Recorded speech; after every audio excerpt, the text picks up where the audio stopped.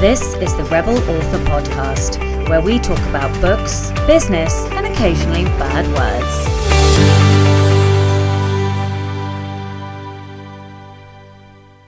My name is Sasha Black, young adult and non-fiction author, developmental editor, writing consultant, and occasional rebel.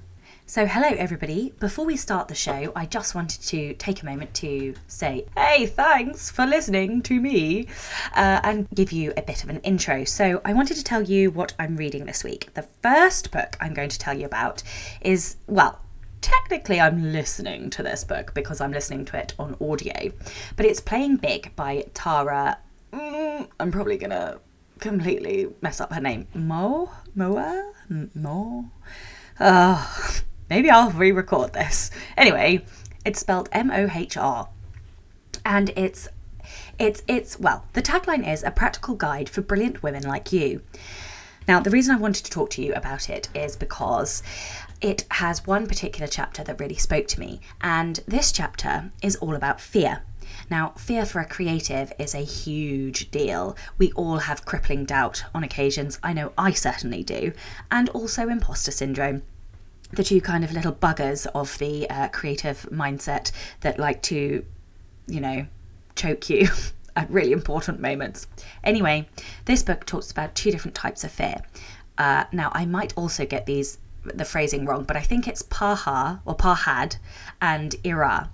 Now, the two different types of fear mean two different things, and they create two different feelings inside you. Pahad is that kind of terrifying, crippling fear when you're about to, throw yourself out of a building. And by building, I clearly mean aeroplane, because it is so late at night and I am tired, and what are words? It's the type of fear that you feel when you're doing something scary, or perhaps if we think about carnal things when we were cavemen, when we were about to be attacked by a bloody great big lion or something. But the other type of fear is a type of fear that we should lean into. And now I think this one's called ira. I think that's how you pronounce it. But this is the type of fear that we feel when we are about to do something that will push us or develop us or help us to grow. Perhaps it's speaking in front of a load of people on stage, or perhaps it's that feeling you got the moment before you hit publish on your first book. Now that's a type of fear that helps us grow. It's the type of fear we should lean into. The reason I found this so interesting is because you can really feel the difference. If I think about how I feel when I'm terrified, my instant reaction is not literally shit myself, but that is kind of the feeling we all know here. Like, our stomach's going, we feel sick, we're terrified, we might be shaking. It's not a nice feeling. It's kind of crampy and restrictive. Whereas the feeling of excitement, and there's the point, it is an excitement feeling before we go and do something that will push us. When I was publishing my first book, I had tingles and, yes, anxiety, but it was bubbly, it was static and electric and exciting. And even though I was scared, I really wanted to do it. And I think being able to recognize the difference between those two types of fear is really going to help me going forward, and that's why I wanted to share that with you. The other book I am reading this week is actually a poetry book. So I don't know how many of you know this, but I have a secret obsession with poetry, specifically a type of poetry called expressionism poetry. People who don't know about poetry, that is the type of poet like Rupi Kaur or Atticus. They are huge on Instagram, and they tend to only do a few lines, sort of maybe a paragraph at most of a poem. And I like to think of it as a bit of an epiphany dynamite. They're one or two sentences that give you such a huge emotional impact that they, it's a huge emotional impact. So the book I'm reading this week is, stand by, The Truth About Magic, which is by Atticus. It's the third book in his series, and for anybody who loves love, you have to read his books because they are just exquisite. Obviously, I'm wildly biased, but yeah, go read them. Adam's Family is full of villains. Why wouldn't I tell you about this? Of course, I might not always have a villainous update for you, nor a hero update, but in fact, I don't really know where these intros are going, so maybe you guys could tell me, what would you like to hear about? What would you like to know about before the show starts? And I will try and give that to you. Okay, over and out. Now, the last thing I wanted to tell you about is something that I'm literally trying not to flap my hands and squeal about. So one of my absolute all-time favourite films when I was a child was The Addams Family. Yeah, I know, I was a bit weird. I also liked Beetlejuice, but it's no surprise that my first book was about villains. Anyway, I have just been to the cinema this weekend and I saw gigantic posters for The Addams Family. It's an animated version, so it's not your classic Christina Ricci or Ricky, however you say her name, or even the older versions, but it's still The Addams Family. And why would I tell you about The Addams Family? Well, because it's full of villains. So that's the end of my intro. I don't really know where these intros are going, but I hope they will develop over the course of the podcast. If there's anything you'd like to hear about, anything you'd like to know, then tweet me or let me know some way, and I will do my best to include that. One last thing before I go into the interview, just to let you know, my voice is a bit crackly and gravelly. I was very tired when I recorded this interview, so that's a lesson for me about the best times of day to record. Hello and welcome to the Rebel Author Podcast. Today we are with Adam Croft. Adam is a proud indie author of psychological thrillers, crime novels, and more recently, non-fiction books for writers. With almost 2 million books sold to date, Adam is one of the most successful independently published authors in the world and one of the biggest selling authors of the past few years, having sold books in over 120 different countries.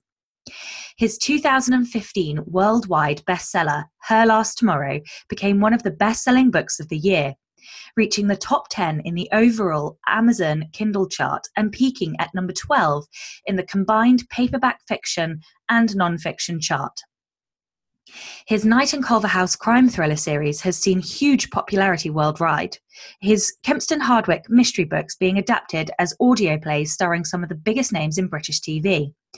Adam lives in Bedfordshire with his wife and toddler. Welcome, Adam. Thank you. It must have, the aforementioned toddler, you can probably hear crying in the background there. I was going to say, it must have pained you to have to say nice things about me. Yeah. So for everyone listening, Adam and I have been friends. Can we call each other friends? Yeah, friends. Who I wouldn't use that word. yeah, friends who mostly throw banter and abuse at each other for a while now. So being kind hurts deep. But just to apologise for everybody, I'm a bit hoarse today. I had to have some emergency dental work yesterday, so my voice is a bit crackly. So I apologise in advance for that. But Adam, welcome, thank you. Also, hands up, this is the second time we're recording this interview. I managed to totally fuck up on the first one and recorded using the wrong mic. So lesson learned. Well, you've admitted a mistake, so those tooth drugs must be good. Yeah. Yeah, never again. I'll never admit to another mistake. No. Yeah, thank you. I appreciate how busy you are. I know how busy you are. And so I am very grateful that you have come back to re-record this. Again. Yeah, yes, thank you. So you've written a book on mindset for indie authors. Broadly speaking, you break mindset down into 3 categories. Can you tell me about each of those categories and what they mean for authors?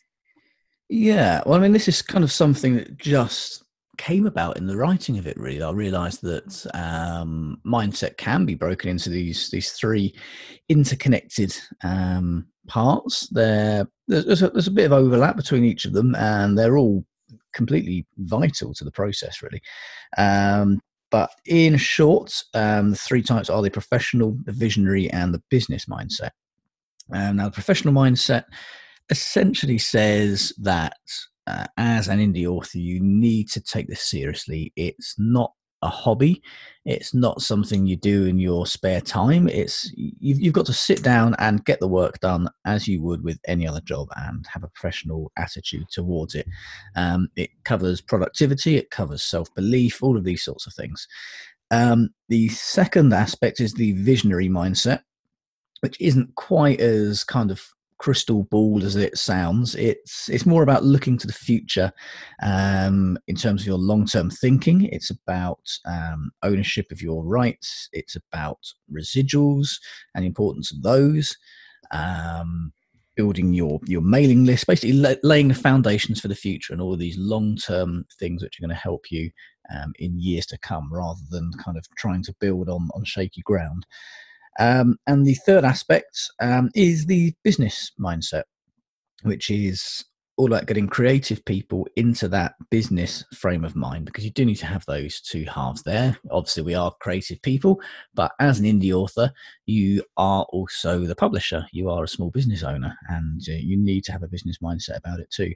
So it's about demystifying numbers for wordsmiths, basically, and looking at how to make data work for you as a creatively minded person. Yeah, and I, hands up for the second time in this podcast, I am not a numbers person. However, I appreciate how important data is for indies, because I think that's, one of the key things that separates somebody who's basically fanning around trying to do this, and but not seeing success, and somebody who sees success, because you cannot replicate good sales promotions unless you know what caused them, and you can't know that unless you look at the data and you analyze the data, and you are able to implement new strategies based on the results. So I completely agree. That's not to say I'm doing it well. It is much simpler than it sounds. I mean, we throw out words like strategy and implementation and data and things like that, but it doesn't need to be as confusing as it sounds. It is, as you say, just a case of saying, okay, on this date I did that and the result was this. It's seeing what happens as a result of actions that you take. It's about tracking your sales.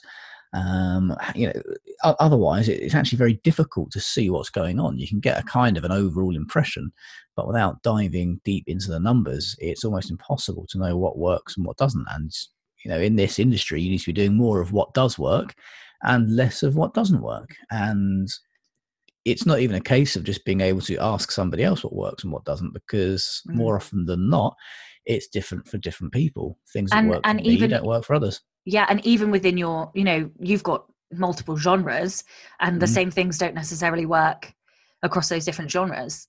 Oh yeah, I'm well known for having a lot of success with Facebook ads, and that has worked very well for a couple of my psychological thrillers. For my crime books, Facebook ads don't work at all. I just end up throwing money down a well, and even for some of my other psychological thrillers, it doesn't work. So yeah, even one of your main strategies might not work for something else that you do, or another type of book, or it might stop working 6 months down the line. So it's about keeping on top of those things. And having an experimental mindset, I suppose. It is about continuing to trial and test, and not take for granted that an ad has started to work and will therefore work forever. Excuse me. Yeah, I mean, that's why I kind of look at the long-term side of things as well, because giving advice on short-term stuff like advertising and different marketing venues, as you say, they change all the time. The success of that for you can change rapidly and regularly.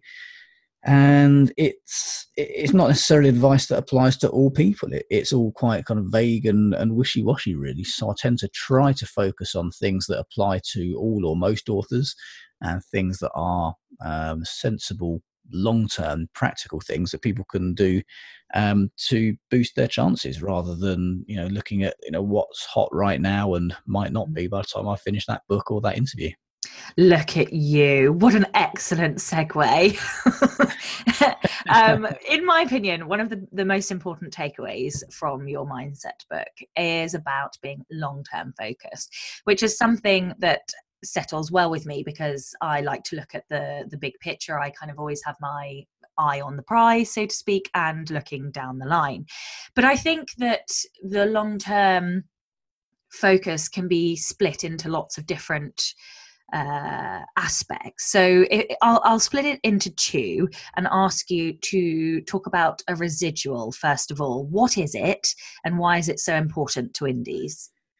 Well, residuals are vital, really. They're things that are often overlooked. It's I think the easiest way to put it is imagine, for example, I've got a book that makes me £6 a day, roughly, or $6 a day. It's a book that I wrote, say, 8 years ago. So £6 a day, you might think, okay, you're not going to make much money out of that. But over the course of a month, that's £180, $180, whichever currency we're looking at for this mythical book, which means over the course of a year, that's $2,000 that book is earning. So that's not an insignificant sum for those few pounds a day or few dollars a day. No, it's a lovely holiday. It is. It's a free holiday every year. Yeah. And if I multiply that by the number of years that book's been out, we're talking almost $20,000 for, a couple of months worth of work. So even though you might launch a book and not a lot happens, and you sell a few pounds worth here and there, over the course of the coming months, the coming years, that book will continue to sell and will continue to earn you money. And the longer it's on sale for, the more money it's going to earn you, despite the fact that you're not doing any more work on it. So we get quite obsessed over launches still in this industry, particularly on the indie side of the industry. People are talking about, the next book launch, and that makes absolutely no sense whatsoever.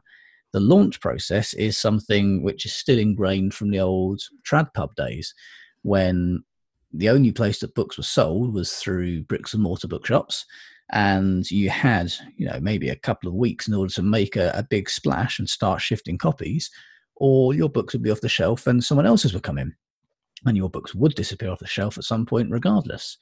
But that doesn't happen anymore. The majority of books are sold digitally or online at least, and those books are always available. They're always there. They're always visible. And through advertising and marketing, you can make them more visible. So books don't have a shelf life. I've still got books selling each day, which are 10 years old nearly. So there's no need to worry about big launches, big splashes, going all in for the first week. I mean, there are some advantages to that in terms of kicking algorithms into play.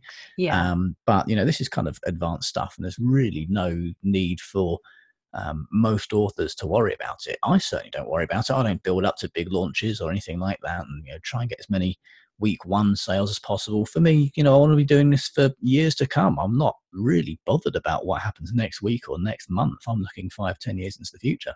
Yeah, absolutely. So next question, shout out to Tom, who is a supporter on Patreon. Thank you very much for your support. He wanted me to talk to you about KU and their exclusivity versus being wide. So you're quite vocal about your dislike of KU's exclusivity policy, not necessarily KU as a concept, but the exclusivity.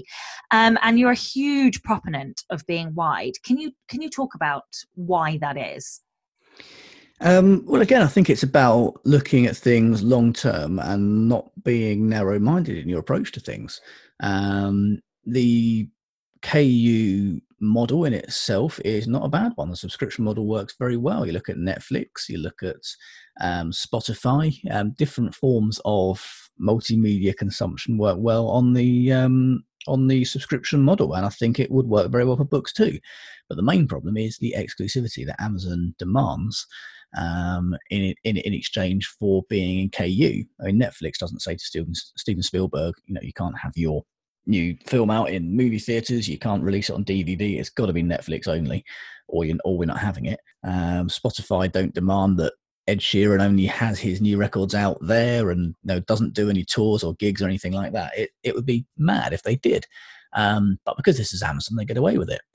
And as soon as that changes, I'll be the first person to recommend being in KU. But for me, at the moment, the biggest drawbacks are the autonomy factor, which basically means if you've got all of your eggs in Amazon's basket, you're going to have some serious worries, because there have been times when people have had their KDP accounts shut down for no reason at all. They've been unwittingly dragged into book stuffing, things where other authors have been creating sort of junk box sets and trying to cram as many KU reads in as they can to scam the system. And in order to kind of make that look more natural, they read other authors' books as well.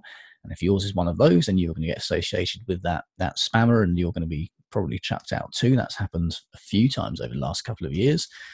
For me, I would rather not have my entire career and business at the behest of Amazon. Nothing against them per se, but I'd rather not have everything in one basket, regardless of what that basket was called. It's also quite narrow-minded and short-sighted, because there is a huge world out there. Be honest, Adam. Wow. Well, Amazon is only number one in the US and the UK, really. There are 190 something countries in the world, so to focus only on two of them is pretty mad, really. You won't, if you're going all in with Amazon, you won't be selling any books on any of the other venues, because you won't be allowed to. On Kobo alone, I've sold books in more than 120 different countries, and that's in the English language only as well. So there's a big wide world out there. So to focus only on the US and the UK, means you're ignoring most of the rest of the world, which in most countries Amazon doesn't even have a presence, and you're potentially doing yourself out of a lot of sales there. There'll be millions of readers who will never see your books. Lots of people don't have Kindles. Lots of people don't shop at Amazon in Canada. Kobo is the biggest player. It's second in the UK. It's growing massively. Australia and South Africa and New Zealand. We're looking at markets, for example, where some of the lower priced Android devices do very well. So you're looking at India, for example, where Google Play is growing as a big retailer there. So there are lots of reasons in my mind not to do it. And they're all linked into the exclusivity. As soon as that goes, going into Kindle Unlimited will be an absolute no-brainer. But the way the world is changing at the moment, and the way these other markets and these non-Amazon territories are growing so hugely at the moment, it just doesn't make sense to lock yourself into just Amazon. I think there's a couple of things there for me. The one that's most important, or the one that feels most important to me, is about not having all of your eggs in one basket. And that was, I spent, I think, nearly 2 years under threat of redundancy. So it was 4 consecutive occasions I was under threat of redundancy when I was employed. And that is horrifying, because if I had have been made redundant, that would have been it. I'd have lost my house, my job, my income, because I didn't have any other form of income. And this is the thing that concerns me most about KU. And you mentioned some of those examples where people have just had their accounts shut down, and that's terrifying for me. That could end your career if you are exclusive. Now, to balance that out, there are occasions where KU does make sense. So, for example, a new author can gain some traction by being in KU. There are genres, for example, that it is much harder to sell wide than it is in KU.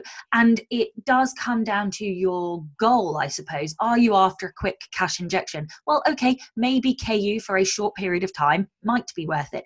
Of course, you have to bear in mind you are then damaging your chances of doing well wide, because it takes time to build up your wide sales. But there are times and occasions where KU makes sense, albeit a huge risk both to your long-term sales and your financial stability.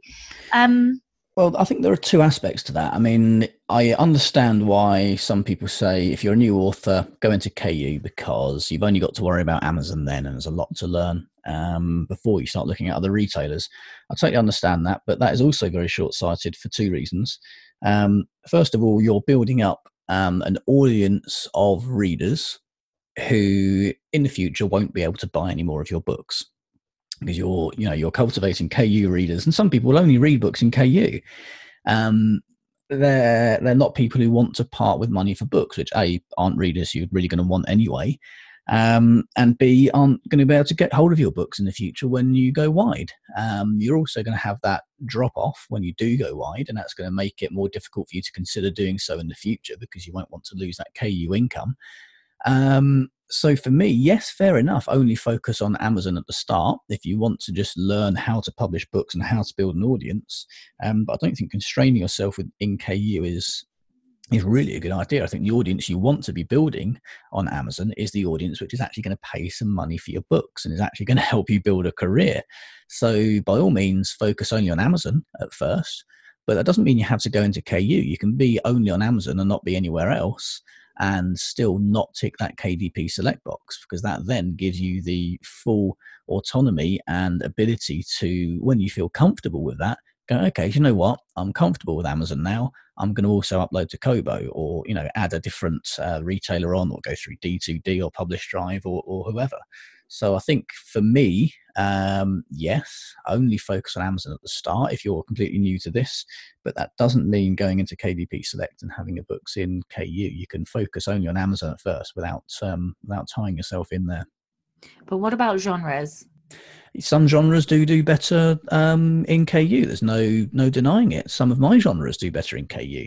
Then for me, the weight falls more heavily on the autonomy argument and not putting all of your eggs in that basket. You don't know when Amazon can close your account down. That can happen very easily. And you mentioned the redundancy worries that you had there. I mean, you'd be at permanent risk of redundancy if you're completely in with Amazon. And there are political arguments as well. Some people just don't like Amazon. Some people don't want to be tied in to them. And you've also got to look at the ethics of feeding that beast. And I think more people who are in KU and who are feeding that KU model, the stronger it's going to get, the more power it's going to give to Amazon, and the less power it's going to give to readers and to authors. So from that standpoint, I think if you say, well, yeah, you know what, I could make a few extra quid a month by doing this, fair enough. I completely understand that. But I think there is a wider viewpoint to be considered, that actually by doing that, you're potentially making things worse in the long run for yourself and for everybody else. Are all of your books wide? Yes. I wasn't sure if I was going to catch you out then. No. I think there's one that still remains, a short story with an Amazon publishing imprint, I think, which I think might still be in there because they, it's basically owned by them anyway, so there's not a whole lot I can do about that. But no, I won't. Even my non-fiction, which does a lot better, non-fiction in general does a lot better in KU than it would do wide.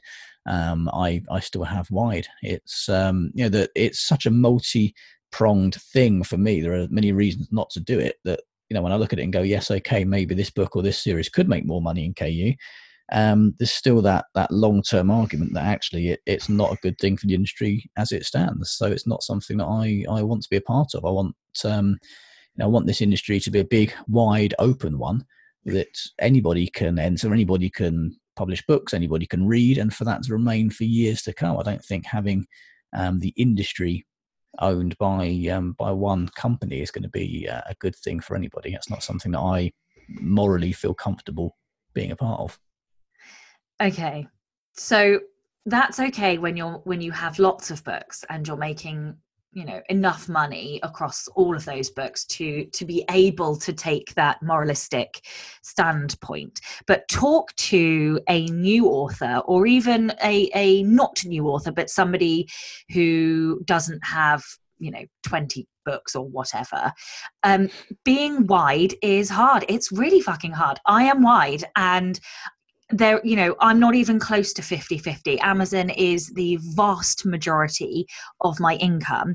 Yet for all of those moralistic and idealistic reasons, I am wide, but it's hard. So what can an author like me, or authors listening who want to be wide for those reasons, what can they do to help grow their sales?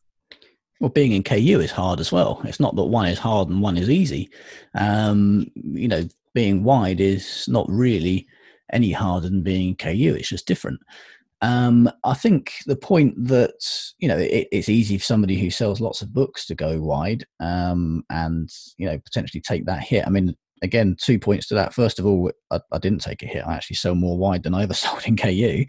And secondly, it's actually a bigger risk for an author that's there with 20 odd books to suddenly shift them all from KU to wide, which is another reason why I advocate going wide, or at least being non-exclusive from the start, because it's a much bigger, much more difficult thing to do when you've got 20 odd books out. If it's something you've done from the beginning, if you're a new author, you've got one book out and you're perhaps earning, 2-3 figures a month.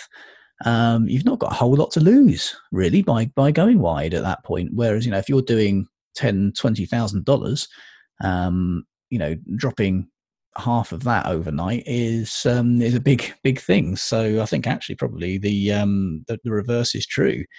In terms of trying to build sales wide, it's getting out of that Amazon mindset. The other retailers, just talk to them, email them, ask them how to build more sales there, ask them what promotions they can do. Most of the time they'll respond to you and they'll help you. They want you to sell more books. A lot of us are in this mindset of how Amazon has treated authors, which is, largely ignoring emails or sending templated responses, just directing you to the help pages. The other retailers aren't like that. There's a much more personable approach. You'll speak to an actual human being who will want to help you, who will want you to sell more books because it's in their best interest that you do. For Amazon, Kindle and ebooks that's a very small part of their business. It's not really something they're massively focused on. BookBub ads, for example, work a lot better if you're wide, mainly because everybody's chasing the Amazon traffic, which ends up becoming hugely expensive, and you can pick up quite a lot of cheap clicks and new readers on those other platforms using that. Kobo has its in-house promotions dashboard as well, which you can email them and ask them to unlock if you don't already have access to that. It's much more of a personable approach, really. You can speak to these vendors and these retailers, and they will want to help you. It's a different approach altogether. It's just much more friendly and much more usable. Okay. I'm trying to think if I have a follow-up question, because I hear what you're saying about it being a risk for authors who have lots of books, but if you're going to move from one to the other, it's probably sensible to do it series at a time rather than just dumping all of your books one way or the other. So that's kind of what I meant, rather than doing the whole load at once. I understand that. Yeah, there are arguments for that. As you say, it makes the transition much easier and smoother. And I think on the other consideration to have there is the potential of confusing or upsetting readers if some of your books are available in some places and not elsewhere. I mean, don't forget, as authors, we all know the wide versus exclusive argument. We all know what KU is. We all know that they demand exclusivity.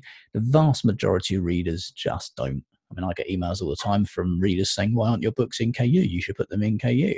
And I explained to them, actually, Amazon demands that if I do, I don't have them for sale anywhere else. And most of the time, the response from readers is, that's outrageous. I never knew that. I'm going to be more careful about buying books and getting them from KU in future. So, sometimes you have to put yourself in the mind of the reader rather than that of the author. Sometimes we can't see the wood for the trees. Just some other quick tips that I've picked up over the last few weeks. One is around using currency converters. So places like Canada and Australia, it's not about necessarily pricing your books identically in those regions. You can look at price sensitivity, so do some research on your retailers to look at what comparator novels are priced at, and then price them at a similar price range. And always remember to do your 0.99 or your 0.49, so that you don't have, £3.26 or something in some obscure country, because it's lazy and it looks lazy to readers. So that is one quick tip. Yeah, I was going to add on to that, actually, that this is actually another kind of small argument in favour of going wide, is that, the UK and the US are very price sensitive when it comes to books. And that is largely down to Amazon, which is, is a discount retailer and is on everything. It's the quickest, easiest and cheapest way of doing things. So that appeals there. In Canada, for example, their Kobo is bigger, and Canada has large amounts of French influence. And in France, books launch with a retail price, and it's actually illegal to discount those books. It has to be the same price everywhere, and those prices are normally higher. You can't discount books over there. So that kind of leaks over into Canada, and you can get away with pricing your books more expensively there and earning a higher royalty.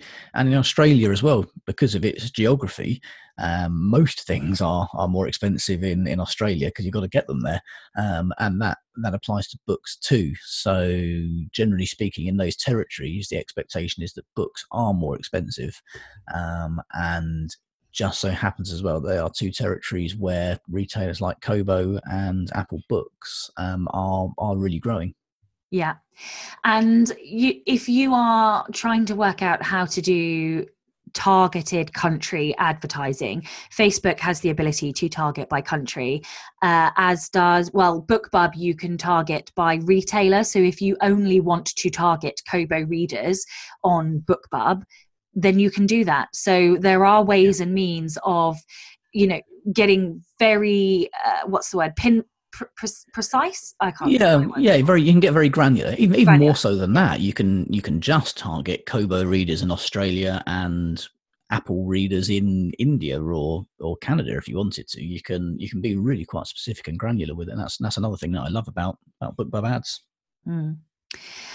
Okay. Business. Okay, let's go back to business. Yeah. Because we were getting too serious before, weren't we? Yeah, I know. God, I was like really ranting now. No, it's fine.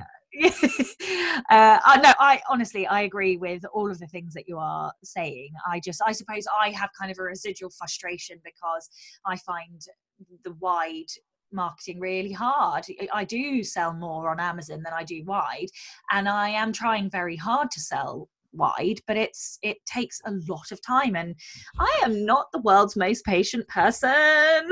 No, well, yeah, I mean, as I say, being in KU is hard. It's not a case that you go into KU and you're going to sell loads of books. You've still got to do the marketing. There is more to do, but I think, as with most things in business and in life, I think the harder things do have the higher potential rewards, and I think.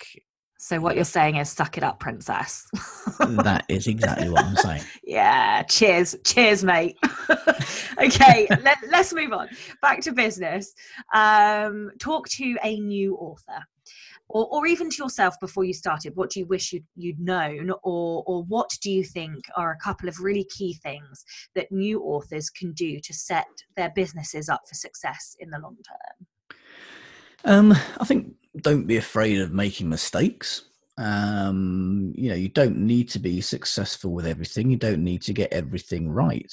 Even getting it right 10% of the time can lead you to some pretty big successes. So don't be afraid to experiment. Don't be afraid to get things wrong. Find out what works for you and what doesn't. Not everything has to be perfect from the start. You can go back and you can change things. Even once a book is out, you can go back and edit and republish and what have you. So don't worry too much about stressing and getting things right from the start. I think be yourself, build a bit of a brand about you. Nothing kind of deliberate or fabricated, but I think just being yourself and talking as you to your readers is something that they will really like as well.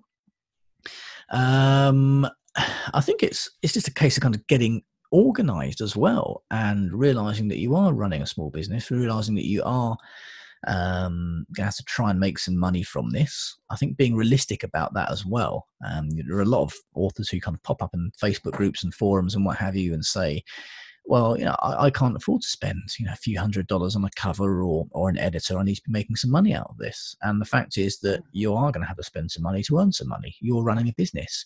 If you opened a shoe shop, you wouldn't be able to open that by having painted the sign on the front of the shop yourself, by having built all of the racking and everything. You are going to have to pay for some advertising. You're going to have to get a shop fitter to set the shop up for you. You have to rely on the professionals to do the things that they do best, because if you try doing it all yourself or try cutting corners and doing it cheaply, that shop is going to look pretty shit and no one's going to go in there to buy their shoes.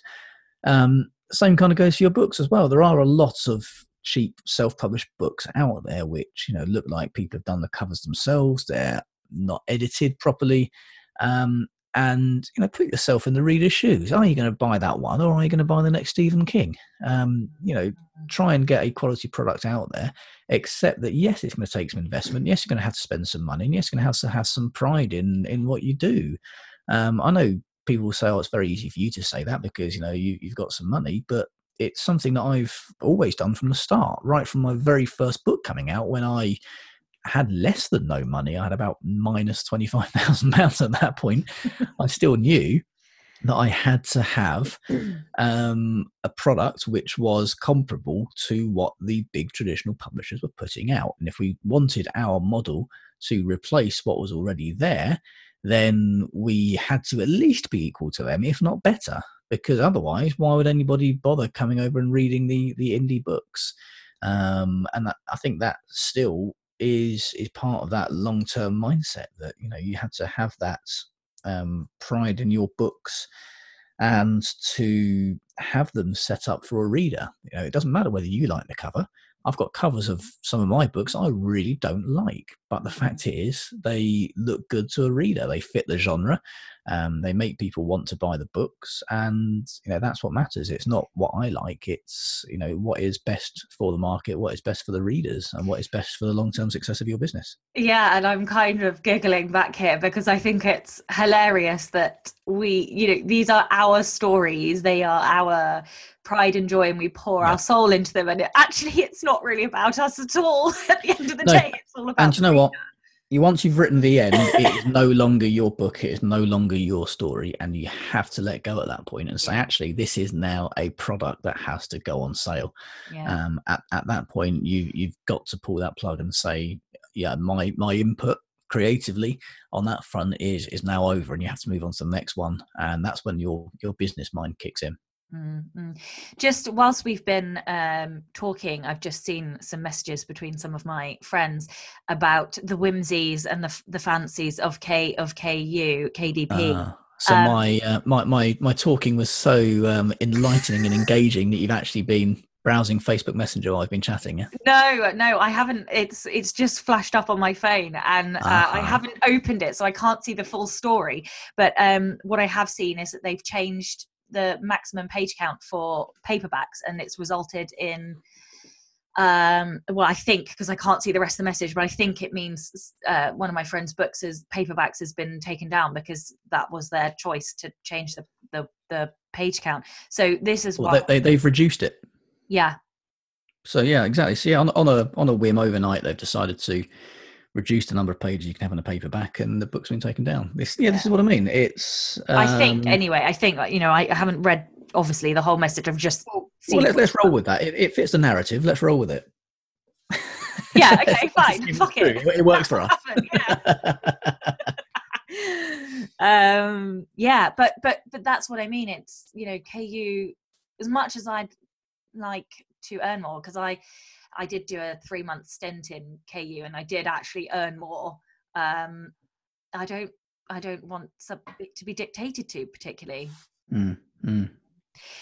Anyway. Yeah. I was in for years as well. And yeah, it's not a everyone should definitely do this, everyone should definitely do that. No. But I think the way is, once you consider everything, and look at things from a long term point of view for authors, for readers, and for the industry, I think I think it comes down quite heavily in favour of being wide.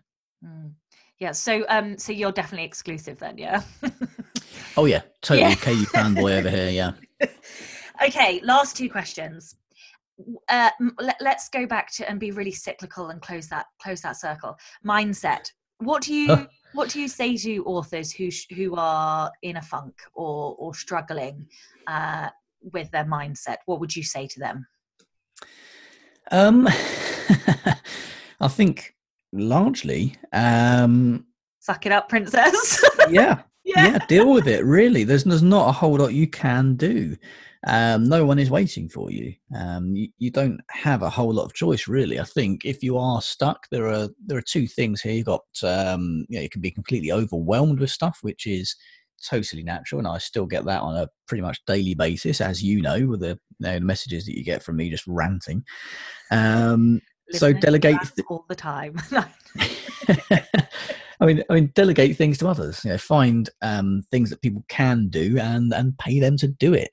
In the long run, you're going to be far better off because you're going to have more time to spend writing. You're going to be able to put better books out there and more quickly, and you're going to be able to earn more money from them. So, feel free to delegate things and don't try doing it all yourself. This is why I don't like calling it self-publishing, because you can't do it all yourself, and you shouldn't do it all yourself. You should be independent of publishers, but you shouldn't be doing it yourself. So I really don't like that word, self-publishing.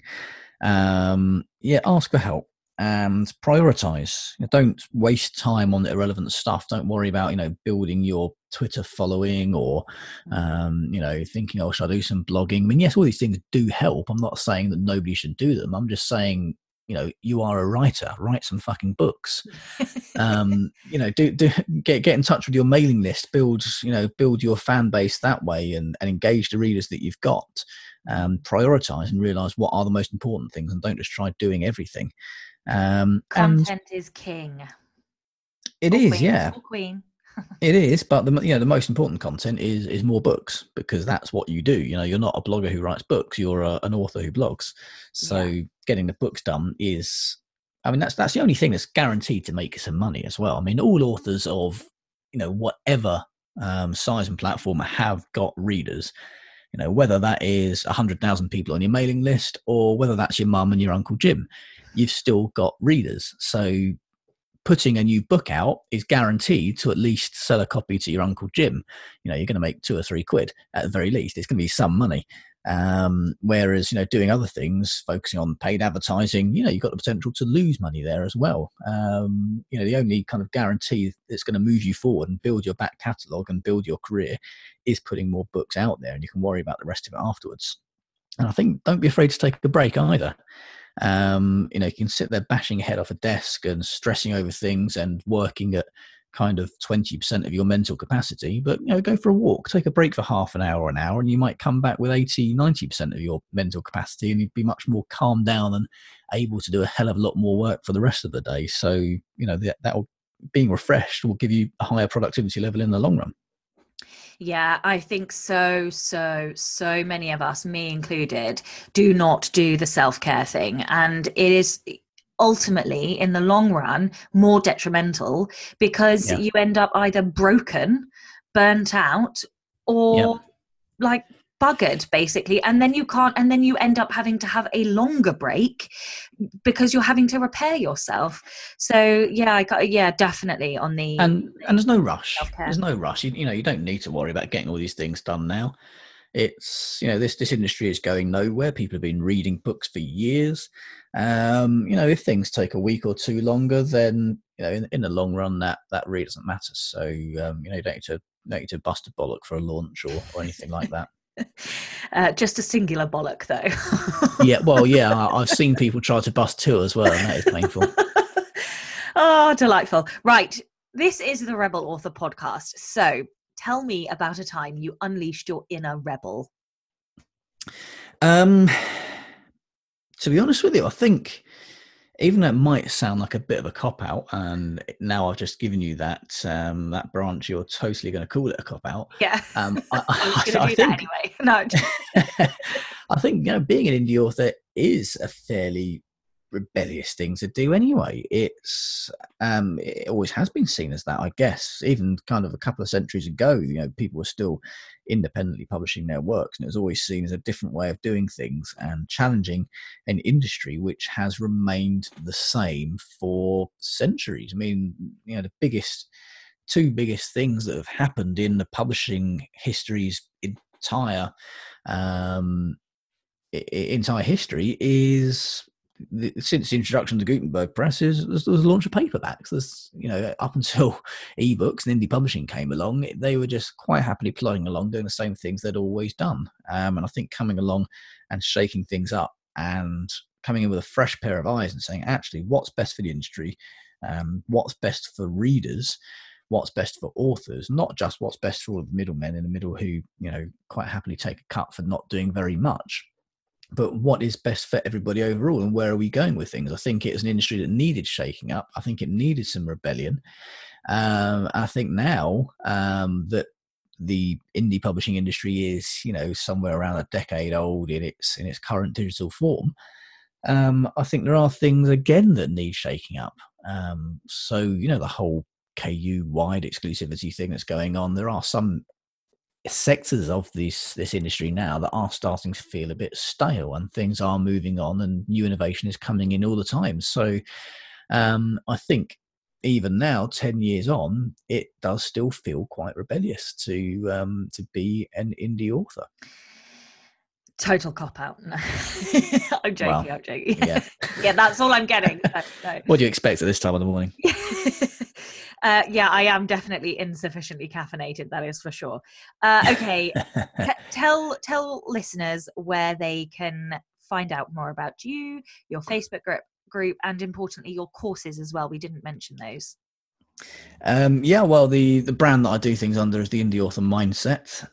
So there's an Indie Author Mindset Facebook group, which has, I think, 1,500-ish people in there, all offering free help and advice to each other. There's indie authors of all levels, really, from, people who haven't, launched one of their books yet, or still writing their first one, right up to the likes of, Mark Dawson. All in there, all helping and offering advice to each other.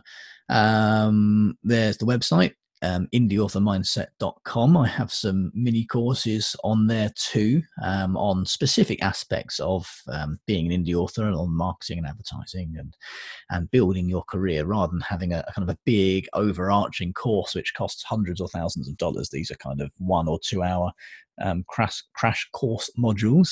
Again, not something to try saying at this time of the morning, which are which are generally kind of $20, $30, $50 just to for very specific things that you're looking to learn at that point in time, so you're not kind of overwhelmed with too much information. You can take things step by step. I have taken a couple of them, and much as it pains me to say yet another nice thing, they are actually really good. So I will make sure that the links are in the show notes. Good. Thank you. It was worth doing this after all. Grumble. What about your podcast? Yes, that's for fans of crime fiction, although we don't actually talk about crime fiction all that much. I present it with a friend of mine, Robert Dawes, who's another best-selling crime writer, and if you're British, you probably recognise him off the telly as well.